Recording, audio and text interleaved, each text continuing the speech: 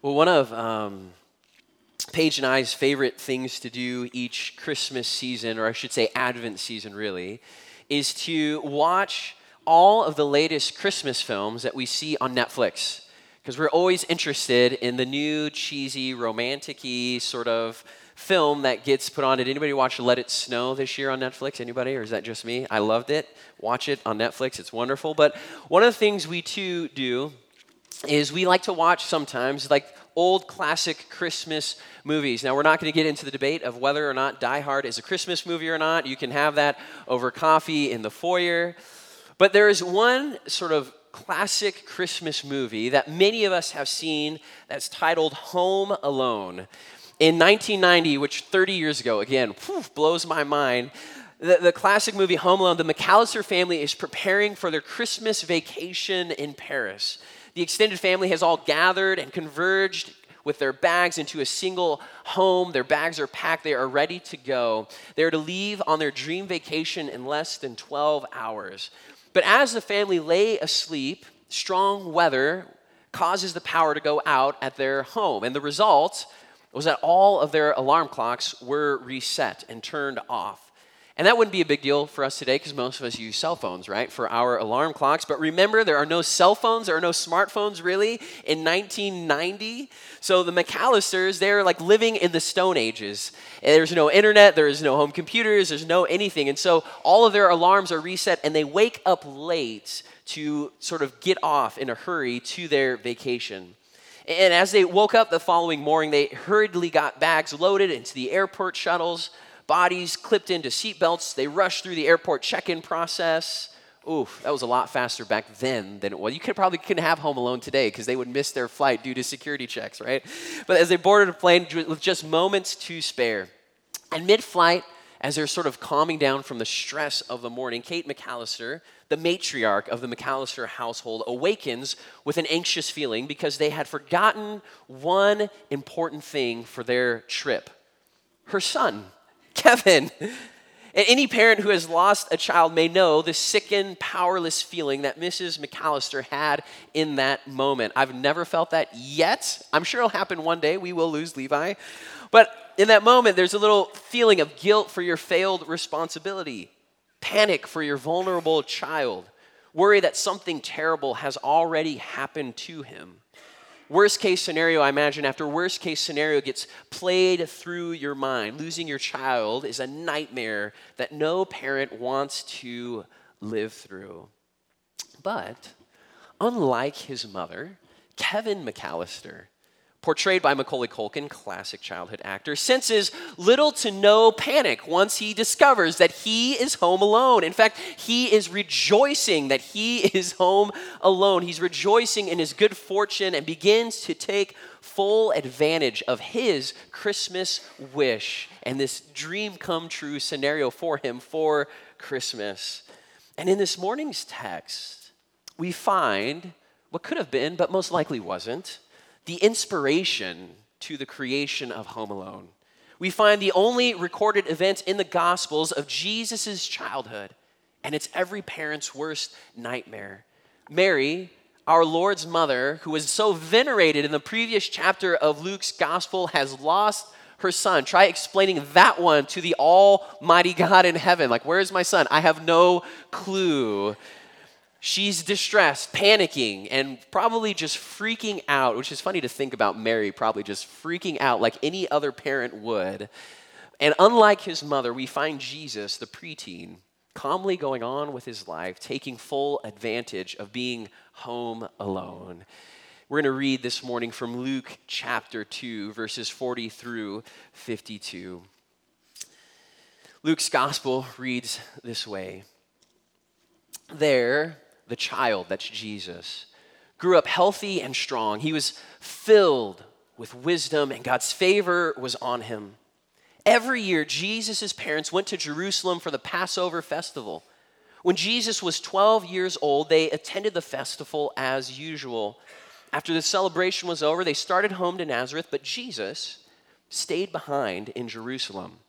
His parents don't miss him at first because they assumed he was among the other travelers. But when he didn't show up that evening, they started looking for him among their relatives and friends. When they couldn't find him, they went back to Jerusalem to search for him there. 3 days later, they finally discovered him in the temple, sitting among the religious teachers, listening to them and asking questions. All who heard him were amazed at his understanding and his answers. His parents didn't know what to think. "Son," his mother said to him, "why have you done this to us? Your father and I have been frantic searching for you everywhere."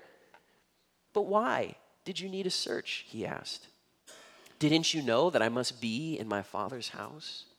But they didn't understand what he meant. Then he returned to Nazareth with them and was obedient to them. And his mother stored all these things in her heart. I love that line because I do that as a parent. These little glimpses of your kid's life, you just store them. And his mother stored all these things in her heart. Jesus grew in wisdom and in stature, in favor with God and all the people. Father, we ask again that you would illuminate this text to us this morning, that we would be stirred and called and encouraged by perhaps what it has, what you have for us, for what you have to say to us this morning. Bless the preaching of your word, Lord.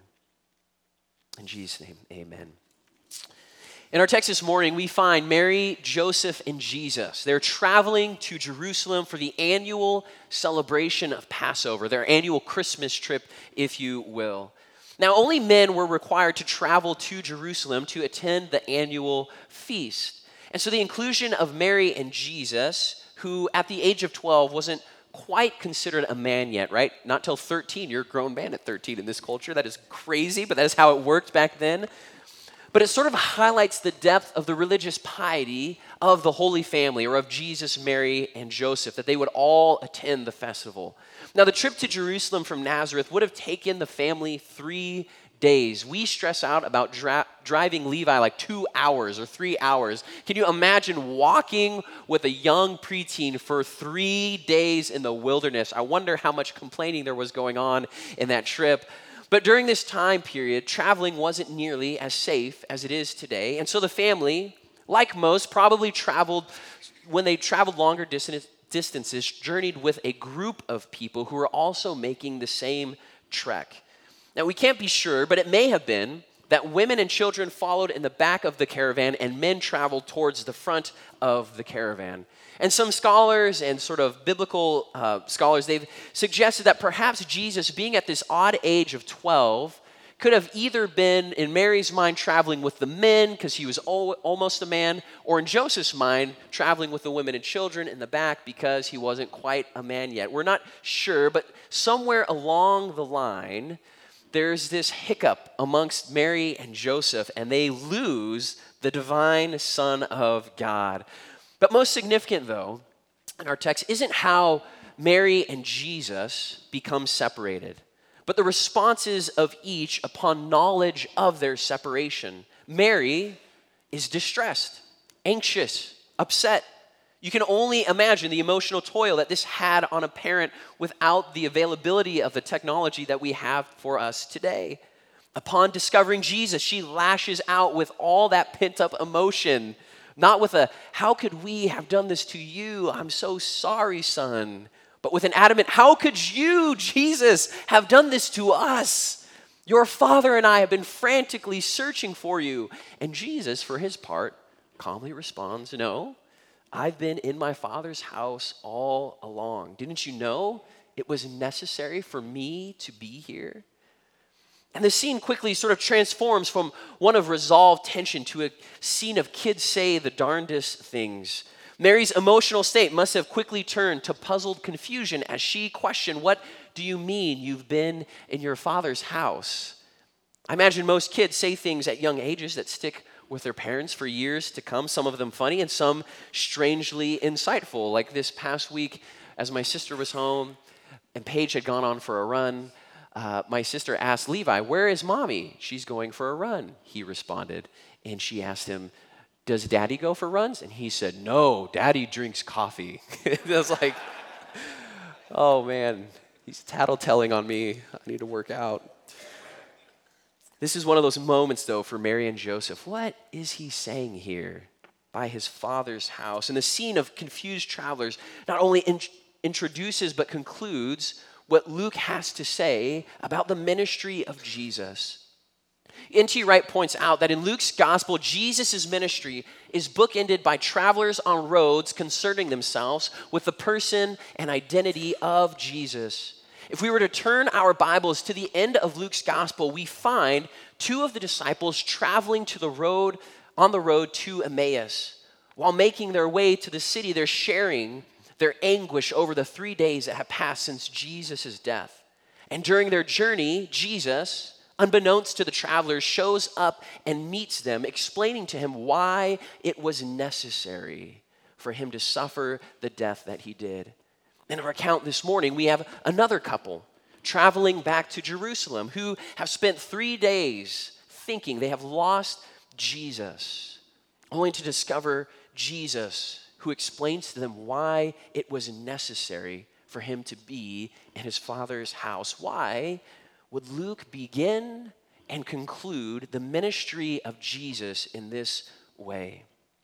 It may be that Luke, in writing his gospel, is writing to people who have some familiarity with Jesus, but find that he's much more elusive than they initially considered.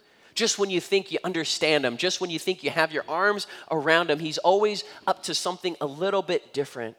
You see, finding Jesus almost always involves a surprise. Jesus doesn't do or say what Mary and Joseph or the disciples on the road to Emmaus expect or anticipate. That is as true for them as it is for us today. Whenever we think that we've exhausted our understanding of the person of Jesus, he does something unexpected and surprising. We often find that Jesus is up to something we never considered and present somewhere we never thought to look.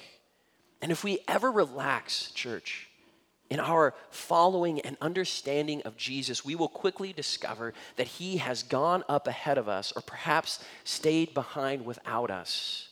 And so we have to be attentive as a church to what is Jesus up to in the world? What is Jesus actually like? Because if you think you have him figured it out, you don't. And it's only in this sort of mysterious sort of pursuit of Jesus, knowing that you can never have him fully figured out, that we actually can begin to discover him. And this morning, I want us to see two things that surprised Mary about the identity of her son, Jesus, as she lived this moment, and the surprise as we read about this moment today. Perhaps by focusing in on these surprising, though familiar aspects of the person of Jesus, we might find ourselves neither behind or ahead of him, but simply walking beside him. The first aspect of Jesus' identity that may seem surprising to us has to do with his being a child, is that Jesus grew. Jesus grew. In my initial sort of reading of this passage, I circled the first and last verses.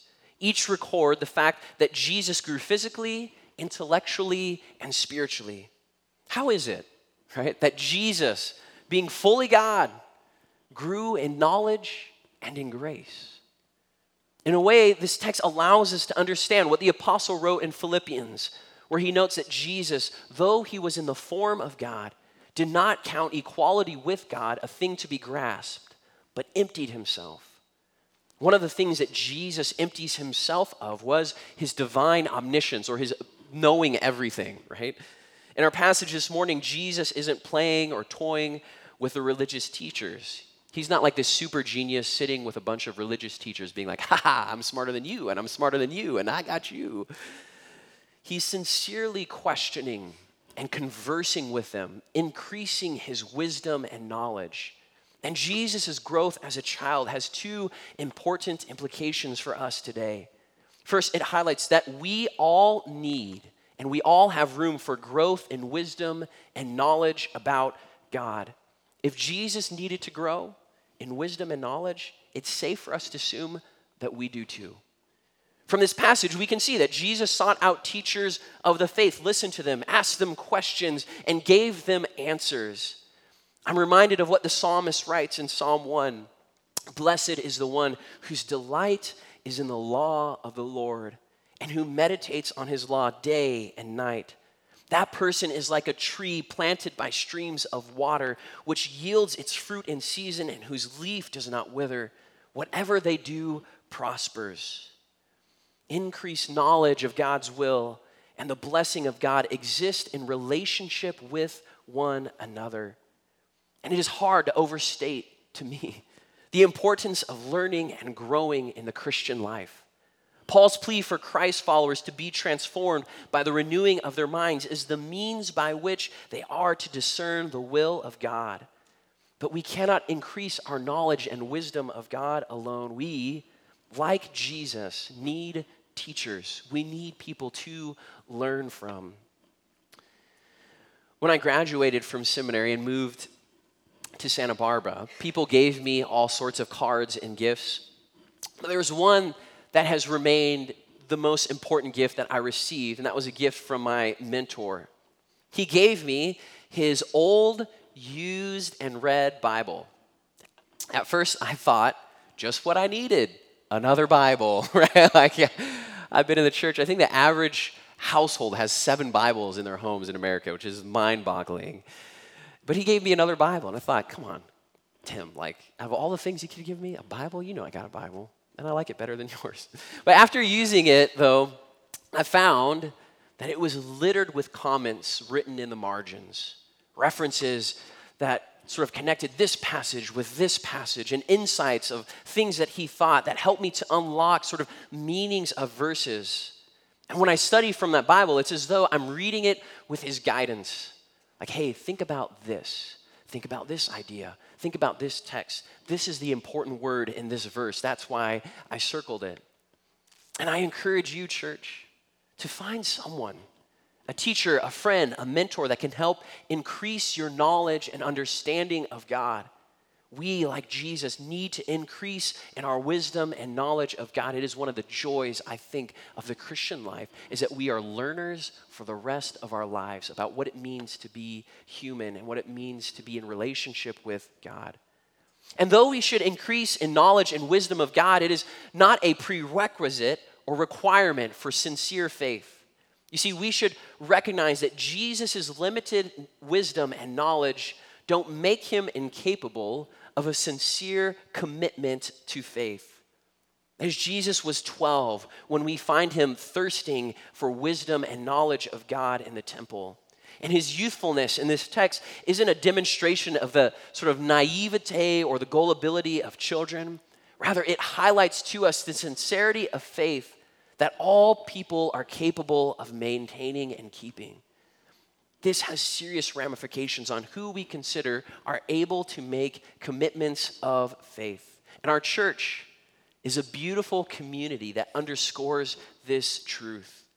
You can be as smart as a physicist or simply be a small child in preschool, and you can have genuine faith. You can have grown up in the church and know all the stories and all the songs of yesteryears. You can know the page numbers of your favorite hymnal still. Or you could have walked into church this morning for the first time and both have sincere faith before God. You can have formal Bible training and theological training or be unable to name any of the 4 Gospels and still have sincere faith. You see, there's no intellectual prerequisite. There's no sort of certain level of intellectual assent that you have to make to have sincere faith before God. But our sincere faith should always move us to increasing our wisdom and knowledge of God. Amen? The second part, or the second aspect of Jesus' identity that should surprise us in this passage is that identity as a family member. The main point of this passage may lie in the contrast between when Mary says, "Your father and I have been worried about you," and Jesus' response that I've been in my Father's house. You see, upon discovering her, quote, lost son, Mary exclaims, "Your father and I have been searching for you everywhere." And Jesus responds in the following verse, "Didn't you know that I must be in my Father's house?" See, Jesus' response to his mother raises a number of interesting questions, at least to me. Did Mary and Joseph reveal to him the nature, right, of her pregnancy? When do you explain that to Jesus? Joseph's sort of your dad, but kind of not, but So how did that work? Like, how did that conversation go about the birds and the bees with Jesus? It would make no sense, right? But if so, like, how do you explain that to your son? How do you explain that listen, Jesus, you are the divine Son of God? Like, that's a trump card no parent wants to give to their child, right? Like, you better listen to me, do what I say. I'm the divine Son of God. I can do whatever I want, right? But if he didn't know, like, where does his awareness of his father come from? How does he know? If Mary and Joseph didn't sit him down and just kind of explain to him how this all came about, how does he know who his father is, right? And we can't really quickly gain answers to these questions. They're just interesting ones, right, to think about. They have to remain unanswered, at least for now. But there's no doubt, though, that Jesus' response to Mary is significant. Luke highlights this fact by making them the first words that Jesus utters in his gospel. Interesting. Why does Luke say that these are the first things that Jesus says in the gospel? Didn't you know it was necessary for me to be in my Father's house? You see, not only do they fulfill the prophecy spoken to Mary by the angel Gabriel in chapter 1, right, where he declared that her son would be called the Son of God. These words act as a sort of pronouncement or proclamation that Jesus understands his unique relationship with God. You see, by delineating who his true father is, Jesus has made known his primary loyalties and commitments, and they belong to his heavenly Father rather than his earthly father. As one pastor writes, it seems to me that the main teaching of the passage is that Jesus now recognizes his unique sonship to God, and that his mission will require of him a devotion to God's purposes so great that it takes precedence over the closest family ties. He must follow his calling, even if it brings pain and misunderstanding. You see, while Jesus' unique sonship to God and unique mission are his alone, he will later teach that a requirement to follow him requires a commitment that takes precedence over earthly family ties. You see, later in Luke's gospel, Jesus speaks strong words regarding families. In speaking to a crowd in chapter 8, Jesus reveals that those who are his true family are those who hear and practice the word of God. And later in Luke 14, he says these words, if anyone comes to me and does not hate father and mother, wife and children, brothers and sisters, yes, even their own life, such a person cannot be my disciple. This morning's text, along with these other teachings about family, have two implications for us today. The first is that disciples of Jesus must take their commitment to God as primary over all other relationships. Now, before I get ahead of myself, let me say that this does not mean that followers of Jesus alienate themselves from non-believing family members, throw away relationships with people who do not follow Jesus, or look down on family members who do not know Jesus. Those relationships, they're still significant. And those relationships, they still need to be honored. But what we see here is that when the relational commitments between earthly families and with our Heavenly Father conflict, Christians must honor the commitment to God the Father first and foremost. Now, the way that this can express itself are too numerous to count, but some more serious than others. I remember witnessing a simple illustration of this just a few years ago. When I was in Santa Barbara, one of our students who maintains a sincere faith in Jesus and seeks to follow Jesus entirely is part of a family that does not believe those same things. He's the only believer in his family. And during the Christmas holiday, the demand for time from both families, Christian, church family and your biological family, this tension only ever increases, right? And I remember that the student's family was holding a family gathering on Christmas Eve, and their church family was also holding a significant gathering that evening as well. And being unable to be at two places at once, there was a decision to be made. Which of these do I attend? Which one am I committed to being at? And he, for his part, chose to be at the Christmas Eve service and then head over late to the family gathering. And while it's a simple and maybe a silly illustration, it gets to the point. Commitment to the family of God remains primary over all other commitments. This is the radical call of discipleship by Jesus, which sounds crazy to us today, that we would place any relationship above our family ties, right? But beyond this implication of family commitments of like the individual, there also remains an implication of this for our church community here today. You see, the reality is that there are people like this student that I just mentioned that don't have earthly families that share their faith. And I believe it is the responsibility of those who do the will of God to be stand-in mothers, fathers, brothers, and sisters to them in the church and in faith. That is, we are to treat and relate to one another as if we are family, because the spiritual reality is that we are family. Let me say that again. We are to treat and relate to one another as if we are family because of the spiritual reality that we actually are family. In the church that I attended throughout seminary, there was an elderly gentleman in the church that often referred to me as his grandson because he felt this sort of like kinship in faith with me, which some of you actually do as well, which is great. Pastor grandson. And I often referred to him as my grandpa, Grandpa Doc. While I mainly did this because I think it made him feel good. He got a little kick out of it that I would call him Grandpa. It was also this sort of verbal declaration of a spiritual reality. We are family. We're both family. Do we treat each other as such? Are we committed to one another as such?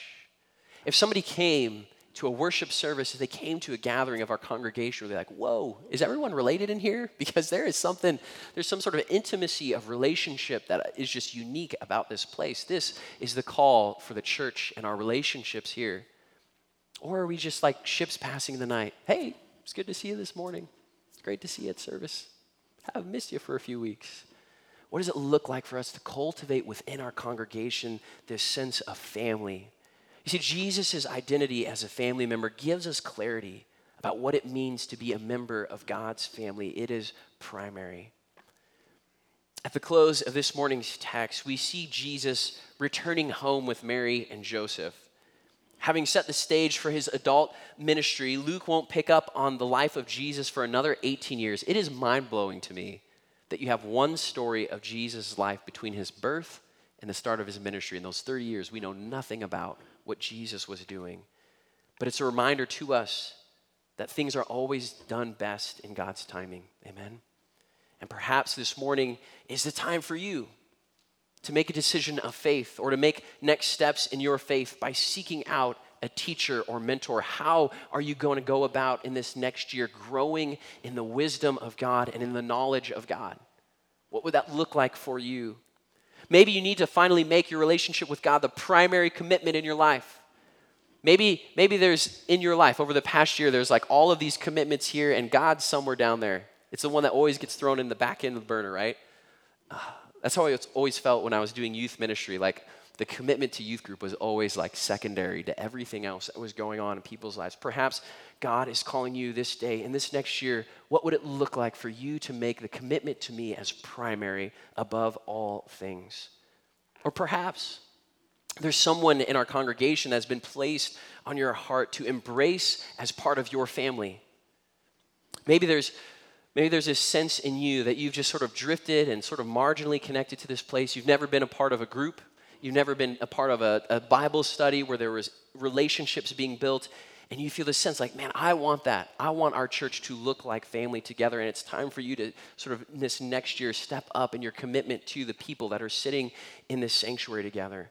But however it is that God might be encouraging or calling you to respond to his word, I encourage you to let him lead you and to be faithful to the ways that God is calling you to move. Let's pray.